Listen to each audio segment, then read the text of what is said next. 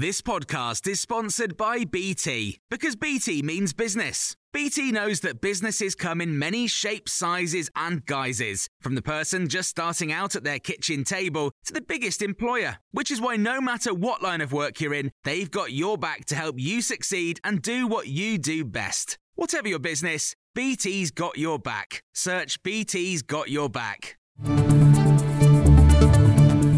This is the Times morning briefing on Saturday, the 9th of September. The family of the terror suspect who's been on the run for nearly 3 days have told him to hand himself in. In an exclusive interview with The Times, a close relative of Daniel Khalif says he's changed in the last year, describing him as having been an intelligent and easygoing person before. The former soldier escaped Wandsworth Prison in South London on Wednesday. Police are now offering a £20,000 reward for help finding him. Sue Sim led the manhunt for Raoul Moat in Northumbria in 2010. She thinks the escape was well planned and needs a better police response. I would say that this has absolutely had an element of organisation. You cannot simply disappear into thin air, even if you're a member of the military with military training. So I do believe that there are people who are assisting him. They really do need to be ramping up the way people can communicate with the Moat. A powerful earthquake has hit central Morocco with hundreds dead. This morning, officials said at least 632 people have died, with many thought to be in hard-to-reach mountain areas outside Marrakesh. Lena Volk, a journalist in Marrakesh, spoke to Times Radio. There's definitely been a lot of damage to buildings. We also saw people being injured, or injured people being carried out and waiting in the streets to get an ambulance. A lot of families and children in their pajamas standing outside waiting for what's going to happen next.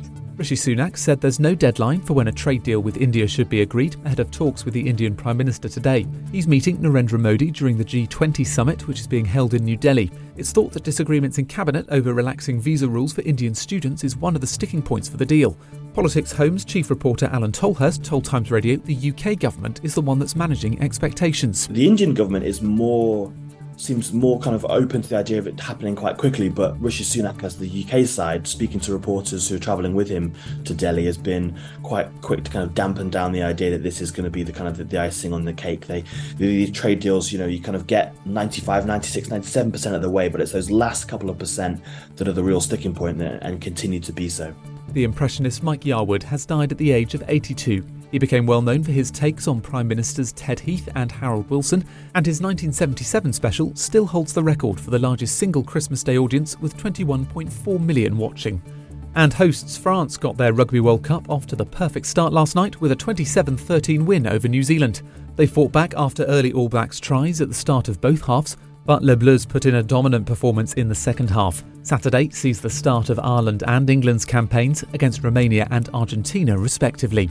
And you can hear more on all these stories throughout the day on Times Radio.